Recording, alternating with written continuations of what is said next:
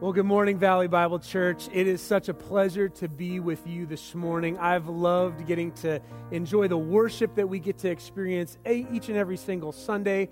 I love this worship team. They've been leading us in song and in prayer and in praise to King Jesus.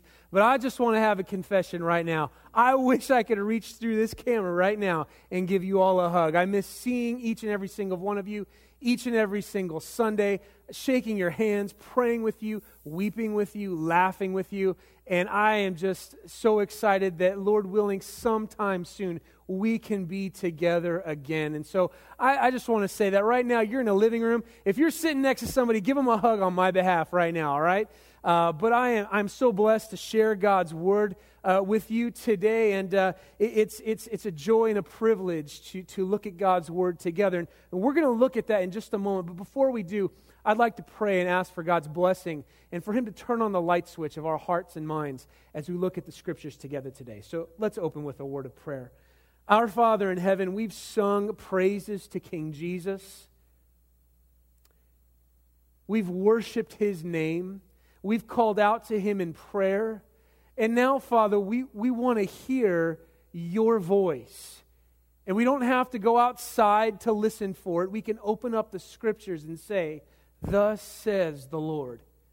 But Father, our ears are often hard to hear, and our eyes are often blind to see, and certainly our hearts are hard to receive. So we're asking right now, as we look at the Scriptures together, would You turn on the light switch of our hearts so that we could see Jesus clearly and believe in Him and become more like Him. So we trust that You're going to meet with us now through the power of the Holy Spirit.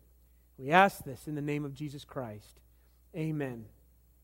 Well, over the last couple of weeks, Pastor Paul Crandall has been doing such an outstanding job opening up for us a new series in the book of John. The Gospel of John. So if you've got your New Testament, Matthew, Mark, Luke, and John, and the series that we've started out with is called The Sent Ones. And we've seen from John chapter 1 that Jesus is the one who was sent to us by the Father.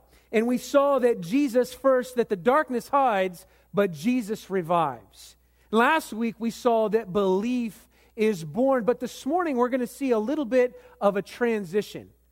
The writer is going to transition from focusing on Jesus, and now he's going to help us understand somebody who played an important role in the life and ministry of Jesus, and that is John the Baptist. And so you may be confused here a little bit. Wait a minute, this book is called John, but now we're talking about a John. Is this the same guy? And I want you to understand that there are two Johns here. We want to distinguish between the two. The first is John the Gospel writer, or John the Evangelist, or we'll call him John the author of this book.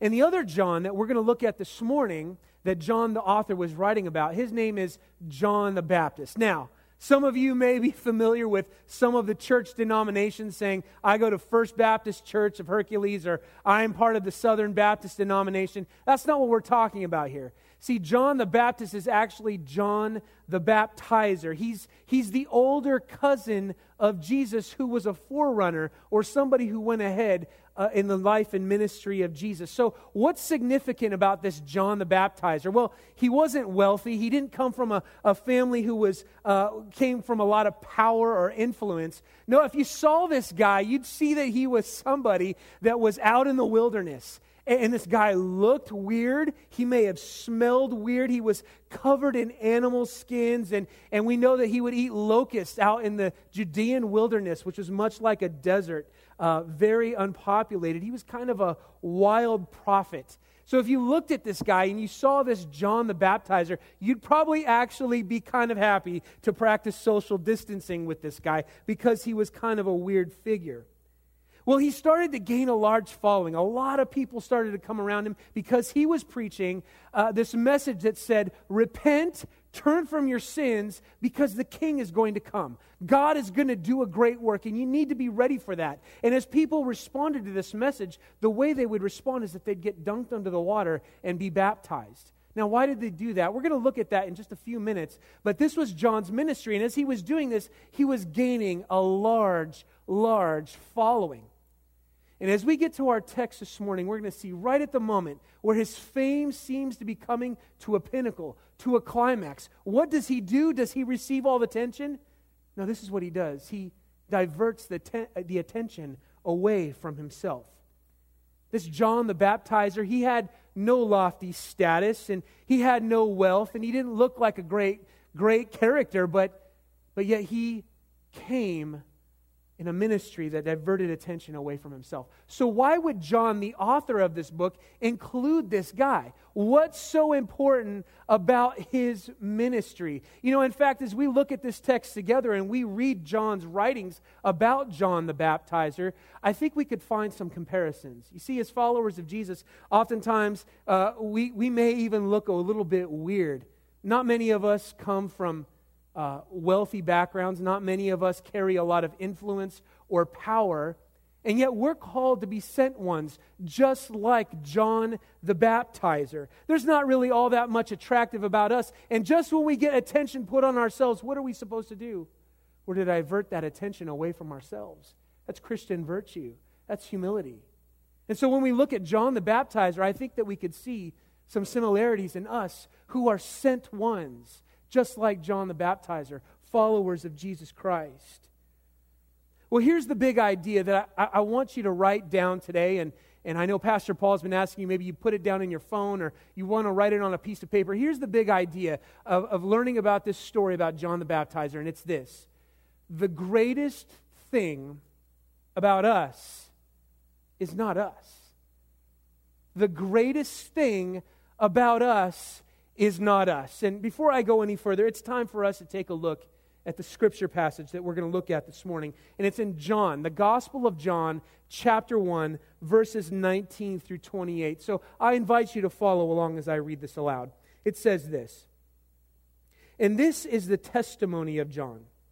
When the Jews sent priests and Levites from Jerusalem to ask him, 'Who are you?' he confessed and did not deny, but confessed, 'I am not the Christ.' And they asked him, 'What then? Are you Elijah?' He said, 'I am not.' 'Are you the prophet?' And he answered, 'No.' So they said to him, 'Who are you? We need to give an answer to those who sent us. What do you say about yourself?' He said, 'I am the voice of one crying out in the wilderness, make straight the way of the Lord,' as the prophet Isaiah said." Now they had been sent from the Pharisees. They asked him, "Then why are you baptizing if you are neither the Christ, nor Elijah, nor the prophet?" John answered them, "I baptize with water, but among you stands one you do not know, even he who comes after me, the strap of whose sandal I am not worthy to untie." These things took place in Bethany, across the Jordan, where John was baptizing. Now, we're going to take a look at this passage here, and Pastor Paul loves to unpack everything that we see in the Scripture, so I'll leave the unpacking to him, but what I hope to do is hopefully unwrap the big idea today from this story. Again, the big idea is that we are not the greatest. The greatest thing about us is not us. And so John is asked two questions. The first question is this: who are you? And the second question is, why are you baptizing? So we're going to focus in and unwrap a little bit these questions. And so the first question is this: who are you? Who are you? And John definitively comes out and he says, "I am not several people." First of all, he says, "I am not the Christ." I am not the Christ. Now, where in the world did he pull that from? Well, see, we've got our word Christ in the New Testament, and in the Old Testament, that word was Messiah. And here's what it meant. The Messiah was the Lord's anointed. The Lord's anointed. And when we talk about anointed, what we mean is a special oil, a ceremony that would take place to show that somebody was devoted for a special purpose. And so a prophet or somebody would take that oil and pour it on the anointed one's head.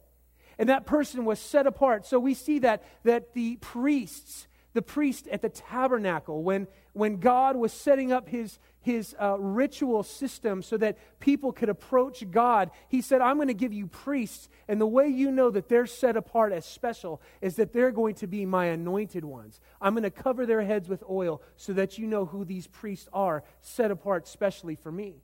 We also see those anointed ones included kings, the ones who would rule over the people. And as a prophet was setting aside a king, he would anoint them with oil. And that king, we see it with Saul. We see it with David. We see it with Solomon. They are God's anointed ones as kings.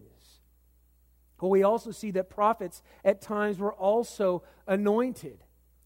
But throughout the Old Testament, we see a promise that just like these priests are God's anointed ones, just as we see that kings are God's anointed ones, just as we see that prophets are God's anointed ones, there's coming someone, one person who is going to be what we would call the king par excellence in the French, or it's the one who, compared to all the others, stands above the rest. You see, there's going to come the Lord's anointed, and he's going to be the king above all kings. He's going to be the priest that lasts forever and truly brings people close to God. And there's going to come one who's a prophet and who doesn't just speak on God's behalf, but actually reveals God to humanity. This one is the Lord's anointed, this Messiah, this Christ. And the Jewish people, they were anticipating this Messiah to come. And there were all kinds of little Christs around saying, I'm the one, I'm here, I'm it. And then we'd see after a while they'd just fall away. And certainly they weren't this special one, this Messiah par excellence, who was above all the rest, who would be the true king and true priest and true prophet that the people of Israel and this entire world so desperately needed. And so as John is ministering and he's preaching this good news of the kingdom, that people need to turn from sin and be saved and be baptized, they begin to wonder, is this the Christ? Could this be the one that we're anticipating? And John unequivocally says, it is not me. It's not me. Well, then they ask him, are you Elijah? Now, if you don't know who Elijah is, he's one of the greatest prophets in all the Old Testament scriptures. Elijah did amazing things, spoke on behalf of God. In fact, he's part of one of the greatest stories we see in all the Bible, where Elijah is there and he's going to make a sacrifice, and there's a bunch of prophets who are worshiping the false god Baal, and they have a little bit of a competition there. And the competition is whose sacrifice is going to be consumed by fire. And the prophets of Baal, they beg and plead their God, and nothing happens. And Elijah shows up and says, God, let this sacrifice be consumed. And it happens in a moment. This Elijah was a great spokesman, a great representative, a great mouthpiece for God during a troubling time in the history of Israel. What's even more special about this man is that we don't know that he ever actually dies. We see in the Old Testament that God actually just kind of swept him away in a chariot of fire, and what we believe is took him right directly to heaven. And so there were rumors that were floating around. Maybe Elijah never really died, and there were these anticipations in the time of John the Baptizer and of Jesus that maybe this Elijah is going to come back in the end times, and he's going to be the one who's going to come in and speak truth so that all the world will be changed. But John the Baptist says, I'm not that Elijah. Now later Jesus says John actually is a type of Elijah. You see, in Malachi chapter 3 and in Malachi chapter 4, God promises, I'm going to send someone in the spirit of Elijah. And when he speaks, he's going to help turn the hearts of fathers to their children and help whole families be transformed so that they look to the one true God. And Jesus says, John, if you will receive it, John is even like this Elijah who is to come. So John here, when he denies that he's Elijah, in some ways he's even denying the person that he probably actually is. But then they go on and ask him, John, are you the prophet? Not just a prophet, are you the prophet? Well, what does that mean? Well, going back to the Old Testament, there were many prophets, but there was no prophet like Moses.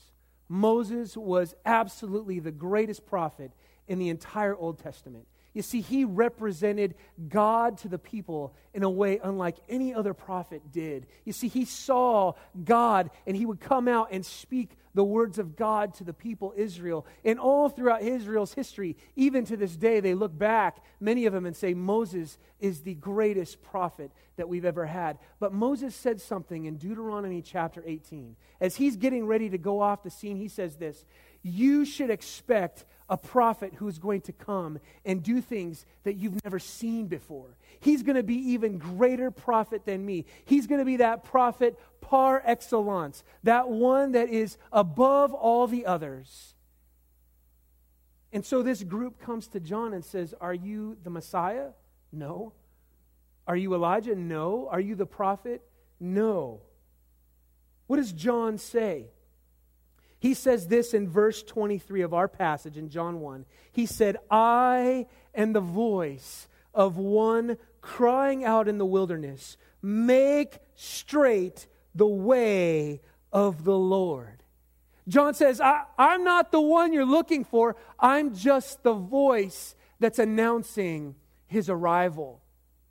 This statement that John the Baptizer makes actually comes from the book of Isaiah, the prophet Isaiah. In Isaiah chapter 40, we see that in the midst of that book, God is telling his people Israel, you've turned from me. You're going to be judged because of your sin, because of your rebellion, because you bow down to idols who can't talk, who can't speak, who can't listen, and can't do anything for you. And because you've turned your back on me, I'm going to judge you for that. But in the midst of all of the language of judgment, through the prophet Isaiah, God gives the people hope. He says, I'm going to send one who's going to be a voice of one crying out in the wilderness.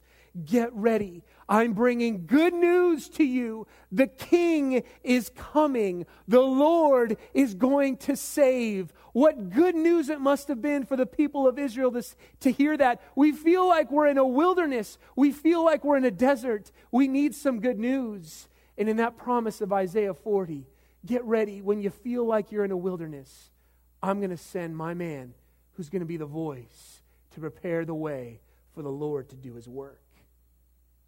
That's how John identifies himself. He says, the greatest thing about me is not me. I'm just the voice preparing for the one who is to come. So that answers the question of these guys. They asked John the Baptizer, who are you? I'm not the Christ, I'm not Elijah, I'm not the prophet. I'm the voice of one crying in the wilderness. Let's look at their second question. They say, well then, why are you baptizing? Why are you baptizing? And John has a very simple answer. He says, I baptize with water. What he's saying is this, is that all I'm doing is something that's external, something that will allow a person to be cleansed of the outer defilements of living in a sinful world, and maybe even the defilements of some of the sins that they've personally committed. You see, baptism was a popular practice at that time to show one's turning from sin and being washed of their defilement, and a commitment and a devotion to the Lord. You couldn't enter into the Lord's presence, into the temple to make a sacrifice unless you first washed yourself. But John is way out in the wilderness. John the Baptizer, he's way out there, and he's saying, I am calling you to repent and look to God and turn from your wicked ways. And as a symbol of your commitment to the Lord and washing yourself of all your sinful behaviors, I'm calling you to get baptized. It was a person showing that they were set apart in devotion to God. So here's John, a voice calling out in the wilderness, telling people, I'm making a way for the Lord. He's coming. Get yourselves ready. Turn from your sin and be baptized. Really, he's saying, wake up. The King is coming soon. Now, he's saying, my baptism is merely just external. But he goes on to say this. He goes on to say this. John answered, verse 26, I baptize with water, but among you stands one you do not know. Isn't that amazing? He's standing here among your midst, but you have not recognized him yet. Verse 27 says, even he who comes after me, the strap of whose sandal I'm not worthy to untie. I'm not even worthy of being put in the same category of the one who's coming after me. I simply baptize with water, and we're going to see it next week when Pastor Paul shares the next section of this passage for us. But John is actually saying this one who's coming, he's going to baptize with the Holy Spirit, and some of the other Gospels say with the Holy Spirit and with fire. Not just with water, with fire. Now, that doesn't mean literally we step into the fire, we would burn ourselves up. But this image of fire is a burning, purifying, refining holiness. You see, what John the Baptizer was doing, he was just dunking people under the water to get rid of their external filth.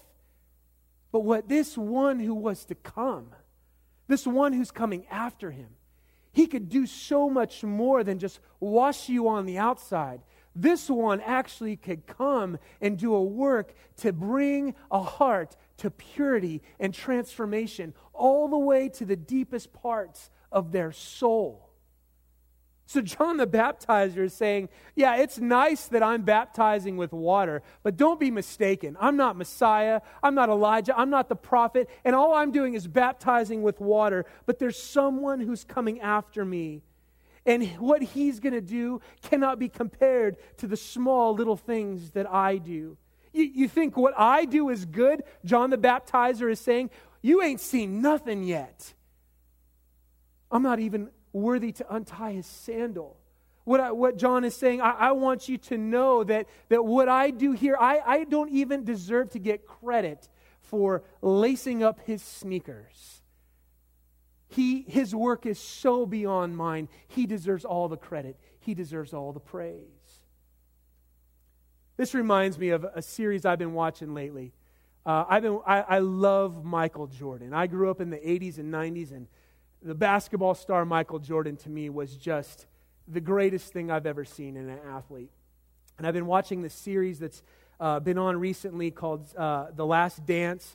And in episode 5, it's amazing because it talks about Jordan being a part of this dream team, the 1992 Olympic basketball men's team. And for the first time ever, they allowed the professionals to be a part of this event and a part of this tournament. And so the league brought together the greatest players on the planet, guys like Magic Johnson and Larry Bird and Karl Malone and Charles Barkley and John Stockton, so many other great basketball players. And of course, Michael Jordan was a part of that team. And I love in episode 5 because they talked about how they were practicing against each other. And it was kind of back and forth, and one squad was kind of beating the other. But Michael Jordan had finally said, okay, I've had enough. And he just takes over the entire scrimmage. And he is shooting the lights out. And he is showing everybody on the floor, you think you're great. I just want everybody to know who the best on this court is.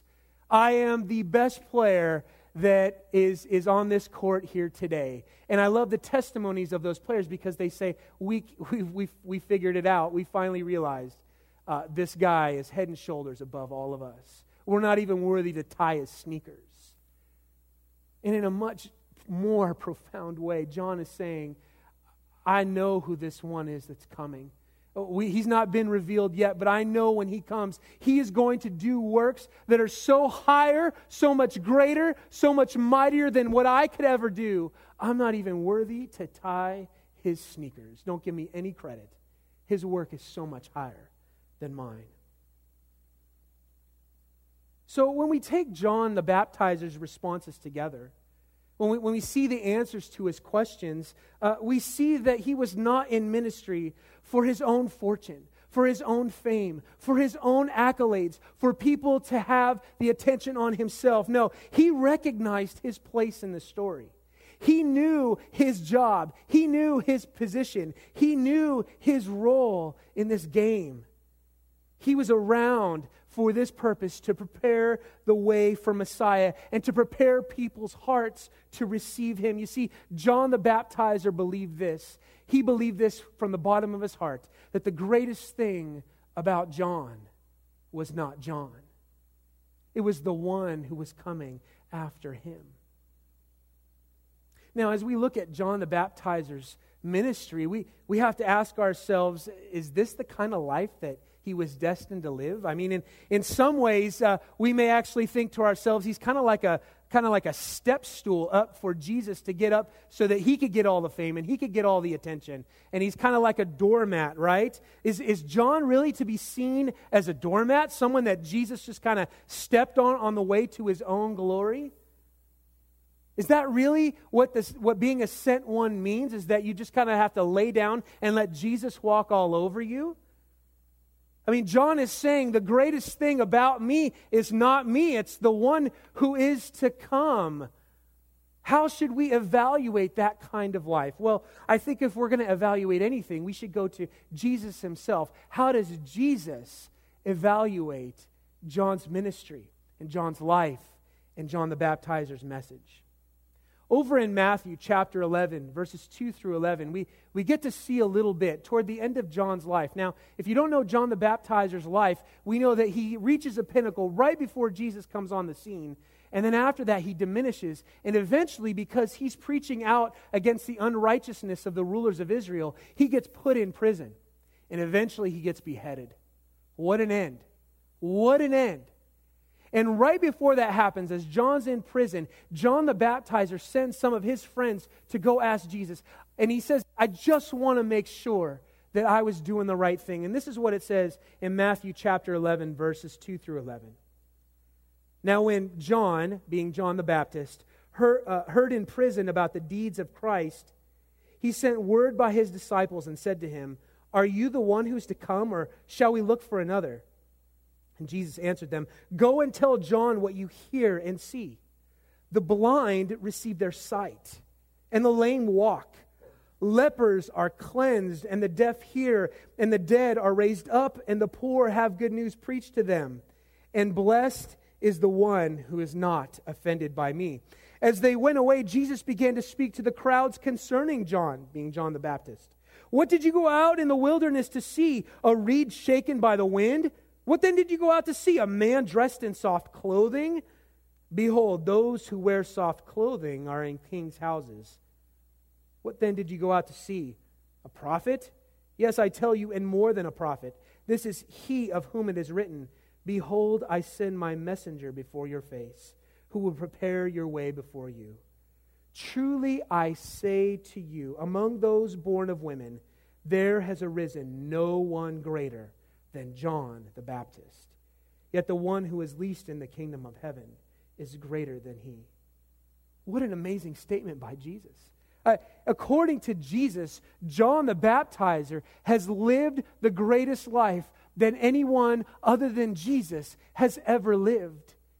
This life of saying the greatest thing about me is not me, it's the one who's coming after me, Jesus identifies and evaluates as the greatest life that could ever be lived. And John the Baptizer lived that life. He didn't have all the fame. He didn't have all the fortune. In fact, he looked like a really weird guy, somebody who seemed like the most unlikely to be sent and to live a great life. But after the fact, after it was all said and done, Jesus said, no, he lived the greatest life that anyone has ever lived, because he believed this. The greatest thing about John is not John. It's the one who comes after him. Now, how can this be? How can it be that the greatest life ever lived ends in a beheading? How can it be that the greatest life ever lived is one that is pointing to somebody else? Where's the joy in that? Where's the pleasure in that? Where's the comfort in that even? I don't know about you, but if I'm going to be a sent one, do I really want to go and say I'm going to be beheaded like John? That could be the case. But what we see is that the greatest thing about John was not John. And those who are followers of Jesus, those who are the sent ones, we would have to say the greatest thing about us is not us. We can't bring ourselves our greatest joy. We can't be our own messiahs. We can't be a messiah for anybody else either. We must say that the greatest thing about us is not us. But John's life, it pointed beyond his own. It pointed to someone else. It pointed to the greatest experience and the greatest joy that he could ever have, even in the midst of a beheading. And we see John's eagerness in our text. We see it. He's eager. He's quick to say in that moment, I'm not the Christ. I'm not the prophet. I'm just a voice in the wilderness. And I want you to know that I take joy, and I'm living a great life knowing that I'm not even worthy to untie the sandals of this one who's coming after me. How would we explain such eagerness? How would we explain such joy in a life that's lived like this? As I was considering this, what does that compare to in our world, in our day and age? Let me read a letter that I found in the Kansas City Star. It's a newspaper. This is a story I came across recently that I thought just so beautifully speaks to this message that the greatest thing about us is not us, but it speaks to it on a very human level. This is about a baseball player. He was drafted by the Kansas City Royals in 2018, and he received a great signing bonus. It was like $4 million or something like that, and he was celebrating Christmas. And out of gratitude to his parents, he wrote them a letter, and I want to read that letter to you. And you could find all this, and there's a video of the parents unwrapping the letter. Again, his name is Brady Singer. You could search him, Royals pitcher, parents' Christmas gift, something like that. You can Google that and check it out. It's a beautiful story. But this is the letter that he reads to his mom and dad as a Christmas present. He says, "Dear Mom and Dad, I just want to say thank you for everything you've done to help me reach my dreams. From Woodley Field to Kauffman Stadium, there's absolutely no way I could have done all this by myself. Both of you constantly took off of work and spent every dime you made just to put a smile on my face. My smile and appreciation for both of you has never stopped, and it never will. I will always remember traveling around Florida for baseball, trying to cheaply eat and save money, but I never could because you both always wanted me to have the best stuff to help me pursue my dreams. The money you spent on me, on traveling and gear, hotel, food, and all those Gatorades I drank is much more than I could ever give you. But there is something I want to give to you. I'm paying off the loan from the bank. Also, I paid off all your debt as well. Now, instead of trying to save money every weekend to replace the savings account you drained on traveling to see me play baseball, you could spend it on yourselves. Because you deserve the very best, I want you both to know how much I appreciate you and how none of this would be possible without you. Your giving hearts help me to shape my tiny dream into a reality. I love you both more than you can ever imagine and will never forget what you both have done. Now let's go celebrate. Merry Christmas. Love always, Brady." I love this letter because what it shows, I think, is really on an earthly level what it is to say, the greatest thing about me is not me. You see, if you were to watch this video, you'd see that these parents are crying tears of joy as they read this letter. And it's not so much because their debts are paid off and all that, but because they got to see their son live his dream. As they're reading this letter, I'm sure they're rehearsing all of the practices, all of the trips, all of the money spent on the gear, everything that it took to see this boy make it to the top. For those of you who are parents, I'm a parent. I don't know about you, but there's no greater joy in all the world than to see the ones we love, even our children, succeed. I don't need to be the one that has the spotlight. If I could see my sons or my daughter get up there and knock it out of the park, or maybe make that great film, or have that great debate, or dance that great recital, or whatever it could be, to see them achieve because we love them, that brings us deep, deep, satisfying joy. If you're a parent or a grandparent or someone you've loved, you've helped them achieve something, I think you could agree to say the greatest thing right now isn't me. It's not about me. It's about the one I love. And I think that's what John the Baptist is feeling in this moment. He's saying the greatest thing about me is not me. It's the one I love. It's the one that I've come to prepare the way for so that all could see. And Jesus would say, this is a great life lived. And I think if John were here on this stage, he would say, it is the thing that gave me more joy than anything in this world. That's what it means to be a sent one. It means to say that the greatest thing about us is not us. It's the one we proclaim. It's Jesus. It's Jesus. Friend, if you've never experienced the joy of knowing Jesus, you can know Him today. You can experience His love, His peace, His hope, His grace, His righteousness, His justice. And I think you could join the rest of us who are followers of Jesus to say, the greatest thing about us, it's not us. It's Jesus, and He fills our hearts with joy. Well, how are we supposed to live this kind of life? I mean, that's great in theory, but what does that really look like for me today? What does it look like to live the life that looks beyond yourself and experiences true and lasting joy that says the greatest thing about me is not me? Well, I think to understand John the Baptizer's life in context, we have to go back and ask, what was John the gospel writer thinking when he included this? What was his purpose? And so I'd like for us to take a look at what the overarching purpose for the entire gospel of John is. And I'm going to go to John chapter 20, verses 30 to 31. John 20, 30 to 31. Now at the end of the story, at the end of this book, here's how John the gospel writer summarizes all of these events and all these people involved in Jesus' life. And this is what it says. Now Jesus did many other signs in the presence of the disciples, which are not written in this book. But these are written, so that you may believe that Jesus is the Christ, the Son of God, and that by believing you may have life in His name. John, the author's purpose in writing this book was to show how all the people, places, events, and words of Jesus' life all converge together to say one message. Jesus is the Messiah, and He gives life. So when we consider John the Baptizer's life, we have to consider that John lived to be one of those signs that pointed to Jesus. And his life said, the greatest thing about me is not me. It's this Messiah. And you can have life in His name. Well, friends, we're sent ones.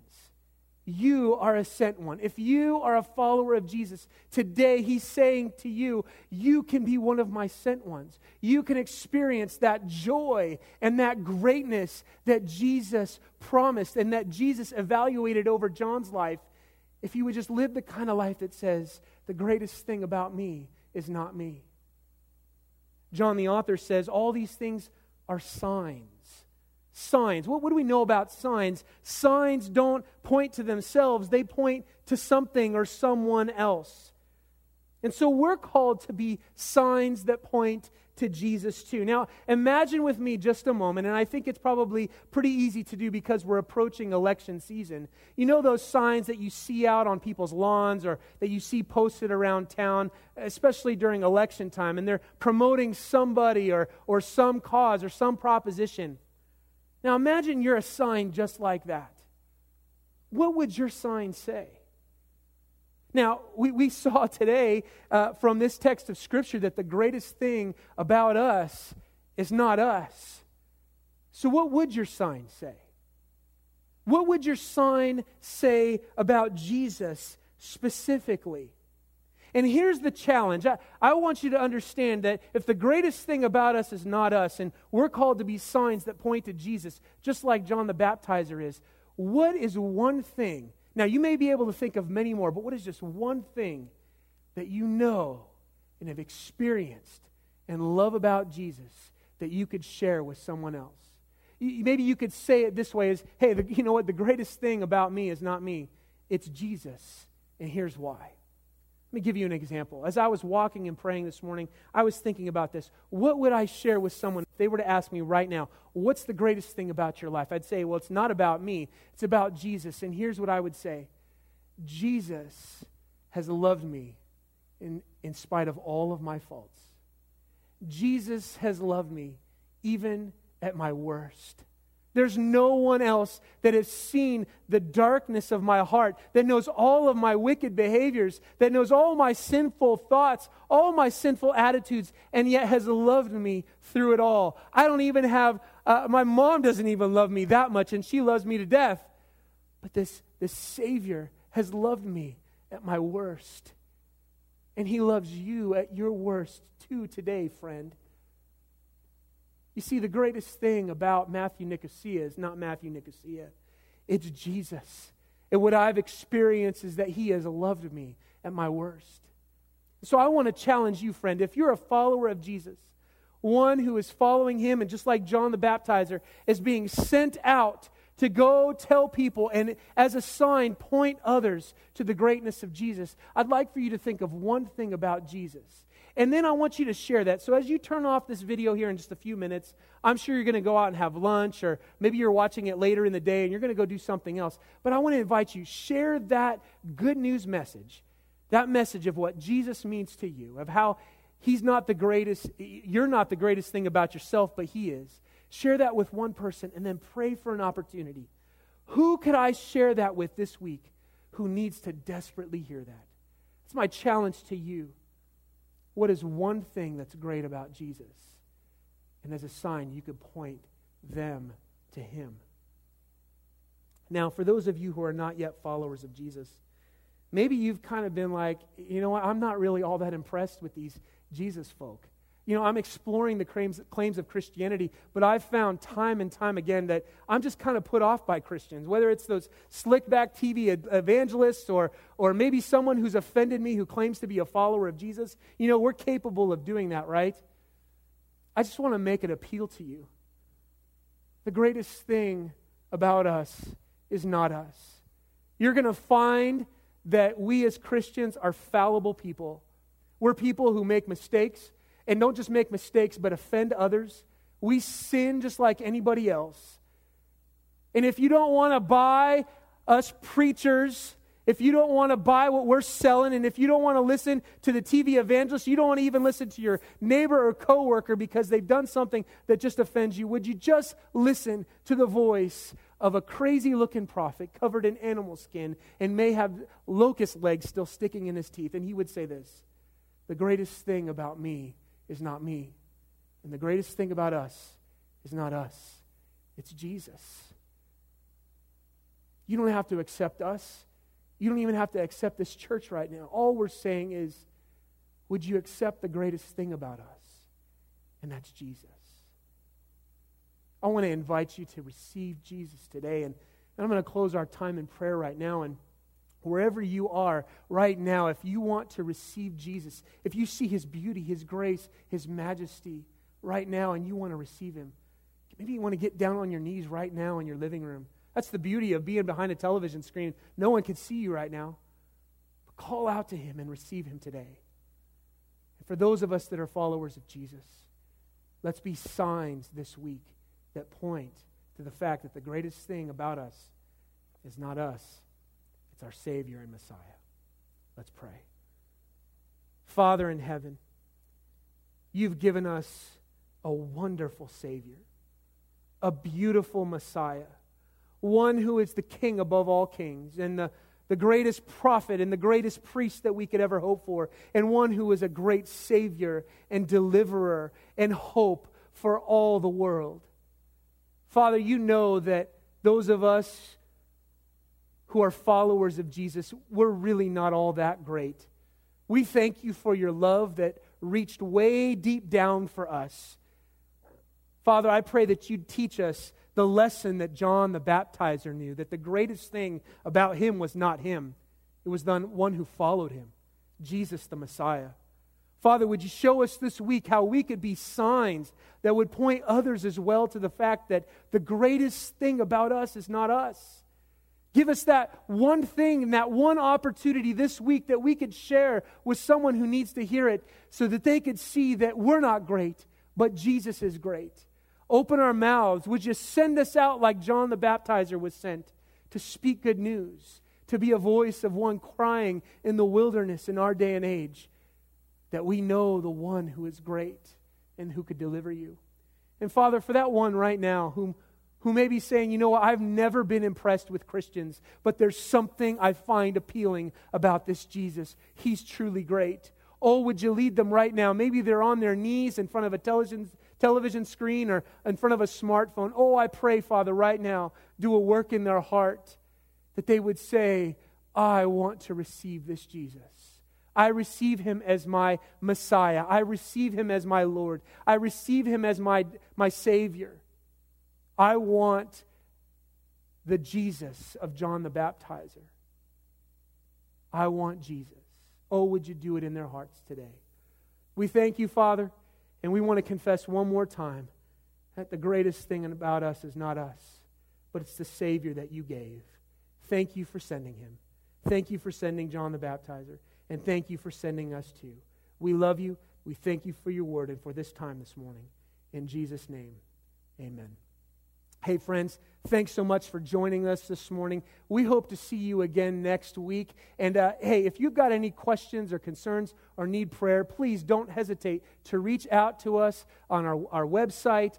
You can reach out to us by email. You can call us on the phone. We're here for you, and we would love to help you continue to know the one that we would say is the greatest thing about us. We'll see you next time. Thanks.